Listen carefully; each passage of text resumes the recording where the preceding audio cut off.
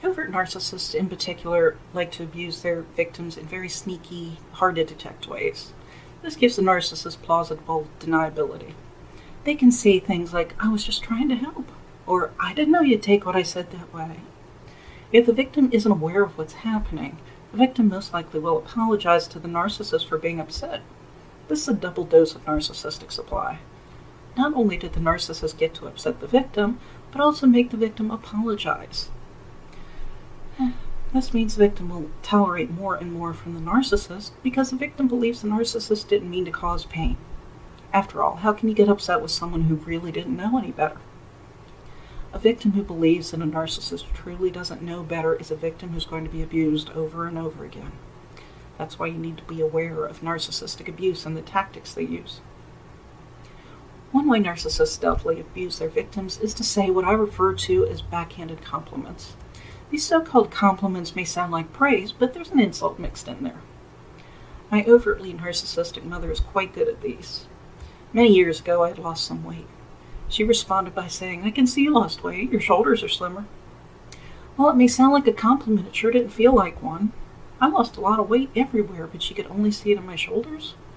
I felt like I must still be horribly overweight, even though looking back, I realized I was a little too thin at that time. I felt like a failure, like I was fat and ugly. When this sort of thing happens, you need to remind yourself what the narcissist says isn't based on truth. It's based solely on the narcissist's goals of hurting you and destroying your self-esteem. They also like to minimize your accomplishments or talents. Narcissists may completely ignore what you do, or they may criticize or trivialize it.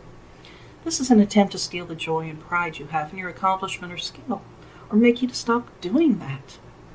Narcissists can't handle someone being more accomplished or talented than they are, so they'll try to ruin it for you. Many years ago, my husband and I were at his parents' house. He needed to repair his car, and I had helped him with it. For a little while, he didn't need my help, so I also replaced a burned-out turn signal light on my car. A little while later, when we were alone, his covert and narcissistic mother said to me, "You sure like to get all dirty, don't you?" She also told me I needed to get rid of my car because it was costing too much money to keep, because I replaced a 97-cent turn signal bulb. She never learned to drive, let alone repair cars, and it seemed to bother her endlessly that I like cars. This kind of behavior can be hurtful, I know. That incident really hurt me at the time. When it happens, though, remember, it's all about the narcissist, not you. The narcissist simply envies you. That's why she's saying or doing what she is. Don't let her ruin things for you. Be proud of what you've accomplished and what your talents are. Narcissists also like to divert attention away from their cruelty. If there's no witnesses, they have no problems pulling out all the stops. They will say and do the worst things they can come up with. But if someone comes around, they sure change their tune and become very nice. Another experience I had also involved my late mother-in-law. On a visit to her home shortly after we were married, as soon as we were alone, she told me how disappointed she and my father-in-law were that my husband married me. They wanted him to marry someone else. The next time I saw my husband and I saw her at her home, it was a big family get-together. My mother-in-law then introduced me to her sister as my beautiful daughter-in-law.